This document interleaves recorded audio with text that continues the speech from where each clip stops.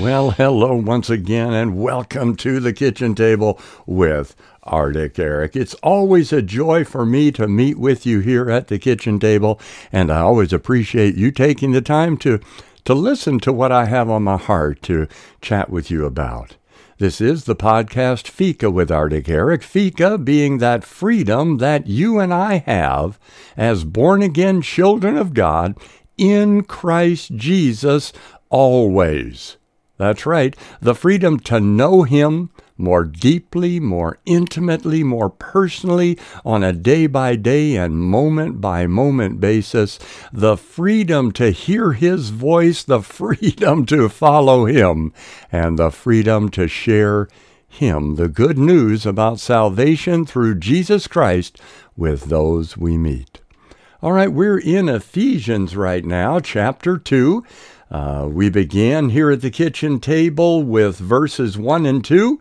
That message at the table here was titled, You Once Were Dead. Yes, we once were dead in our sins. We once had no living relationship with God. And it's good that we remember that. We once were dead, and at the same time to rejoice that we have new life through faith in Jesus Christ. And then we moved on to verse 3 in chapter 2 of Ephesians, where we're told that we all used to live in a particular way. You know, I don't live in the person, in the thoughts, in the memories. I don't live in remembrance of the person that I once was, and by no means am I suggesting that you should do it either. However, this is important. Paul makes it quite clear here that, in fact, we once did live a particular way, and the reason we're not to forget that is because we have a tendency to think that this wonderful new life we're living has something to do with us, that we somehow are making what God began come to completion in our lives when He says He will complete that which He began. And what happens in the process for some is we begin to look at others, and instead of then remembering who we once were, we think, well, I'm thankful I was never like them. Or we begin to criticize them or judge them or look down upon them. And that's why we're all needing at those moments to be reminded that you and I also used to live in a particular way, following the desires and inclinations of our sinful nature, and that we, just like everyone else, were subject to God's anger or subject to His wrath. So that kind of sums up the first 2 times we chatted here at the kitchen table when we looked again at Ephesians chapter 2, verses 1 and 2. You once were dead. And then in the second chat here, we looked at the fact that we all used to live that way. What way? As sinners, indulging in those impulses that were certainly not led by the Holy Spirit. But now we can be led by the Holy Spirit. And you know, being led by the Holy Spirit is the only antidote against that sinful nature, those desires that crop up, that come up, that bubble up from time to time. But let's move on here to verse 4. I like the first 2 words here in verse 4. Are you ready?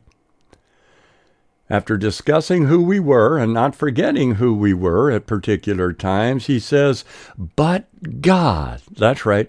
Paul says, but God. You know, in your life, in my life, if you're a born-again child of God, if you're trusting in Christ alone for eternal life, if He, Christ, the Eternal One, lives in you, then you can say, but God crashed into my darkness with His marvelous light. But God has shown His love for you and for me while we were lost, while we were yet sinners. Christ died for you, and Christ died for me, and He died for the whole world. We know from Paul's writing in Romans that the wage of this sinful life that we were living was death. That's right, eternal separation from God, utter darkness. But when we come into the life, we can receive the free gift of God. What is that? The free gift of God. The but God is eternal life through Jesus Christ our Lord. So Paul is saying, but God, because of his great love for you and me, this God who is rich in mercy, this God, but God, because of his great and wonderful love, but he, even though we were dead because of our sins, we were helpless, we were hopeless, there's nothing we could do to make things right with God. We could not reach up to him successfully through our works or actions or thoughts or ideas, but he reached down to us by sending Christ. And it says here, even though we were dead because of our sins, he, who's that? God gave us life when he raised Christ from the dead. It is only, let's get that straight, it's only by God's grace you have been saved. His undeserved favor and mercy has saved you, rescued you, and delivered you from judgment. And this isn't just a one-time situation with but God has rescued me, and God has rescued you many times in your life, and the Holy Spirit will bring those to remembrance so that you can be filled with thanksgiving to the Lord, filled with faith to know that he who rescued you yesterday will rescue you tomorrow and even more today. Paul goes on in verse 6 to say, for he raised us from the dead along with Christ and seated us with him in the heavenly realms because we're united with Christ. Listen, when you became born again, Christ lives in you through the person of the Holy Spirit. Father, Son, and Holy Spirit are in you because of the person of the Holy Spirit in you.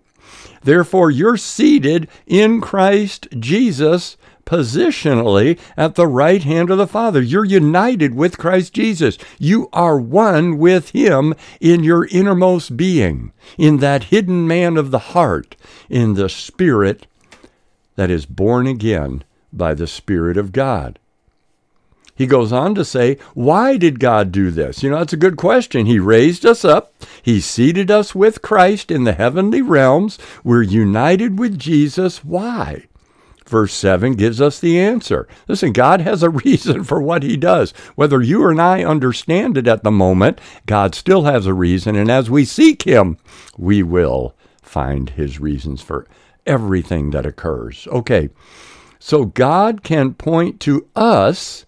That's why he seated us in Christ Jesus. We're united with Jesus.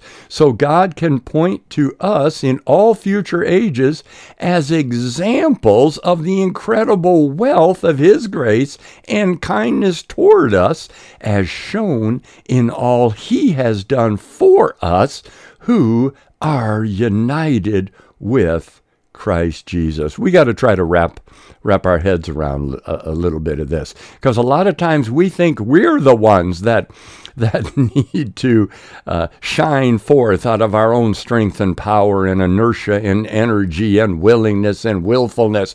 But it says God wants to point to what he's doing in you and in me, yesterday, day, and tomorrow, as you and I can be living examples of the incredible abundance, the incomparable riches, the wealth of his grace and kindness poured out toward us.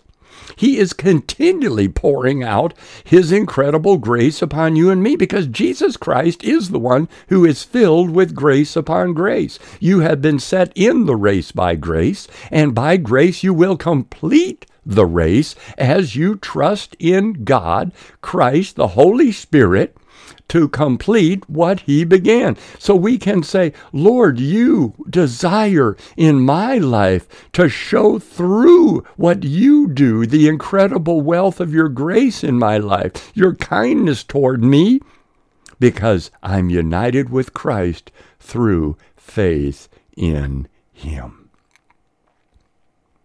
God desires that you be a vessel of his amazing grace, that you be an instrument through whom he flows in such a way that others can see the incredible wealth of his grace and kindness toward you, not just in the future, but right now. And, the thought comes to mind, but how do I do it? Listen, it's who does it. It says God will do it. That's what the Christian life is about. It's not about what you and I do. It's about what God has done, will do in the future, and what God desires to do today. Wow. Well, my, here we are. It's been 10 minutes. I guess it's time to thank you again for being here at the kitchen table as we've looked at Ephesians 2. What verses did we look here? We looked at verses 4 and 5 and 6 and 7, I guess it was. Yep, sure was. And we'll be back here at the kitchen table again and continue on with verse 8. But for the moment, let me just pray that best prayer that I know to pray for you. Let God's good, perfect, and acceptable will be done in you, for you, and through you today to others. In Jesus' name, that's my prayer. God bless you today. Good day.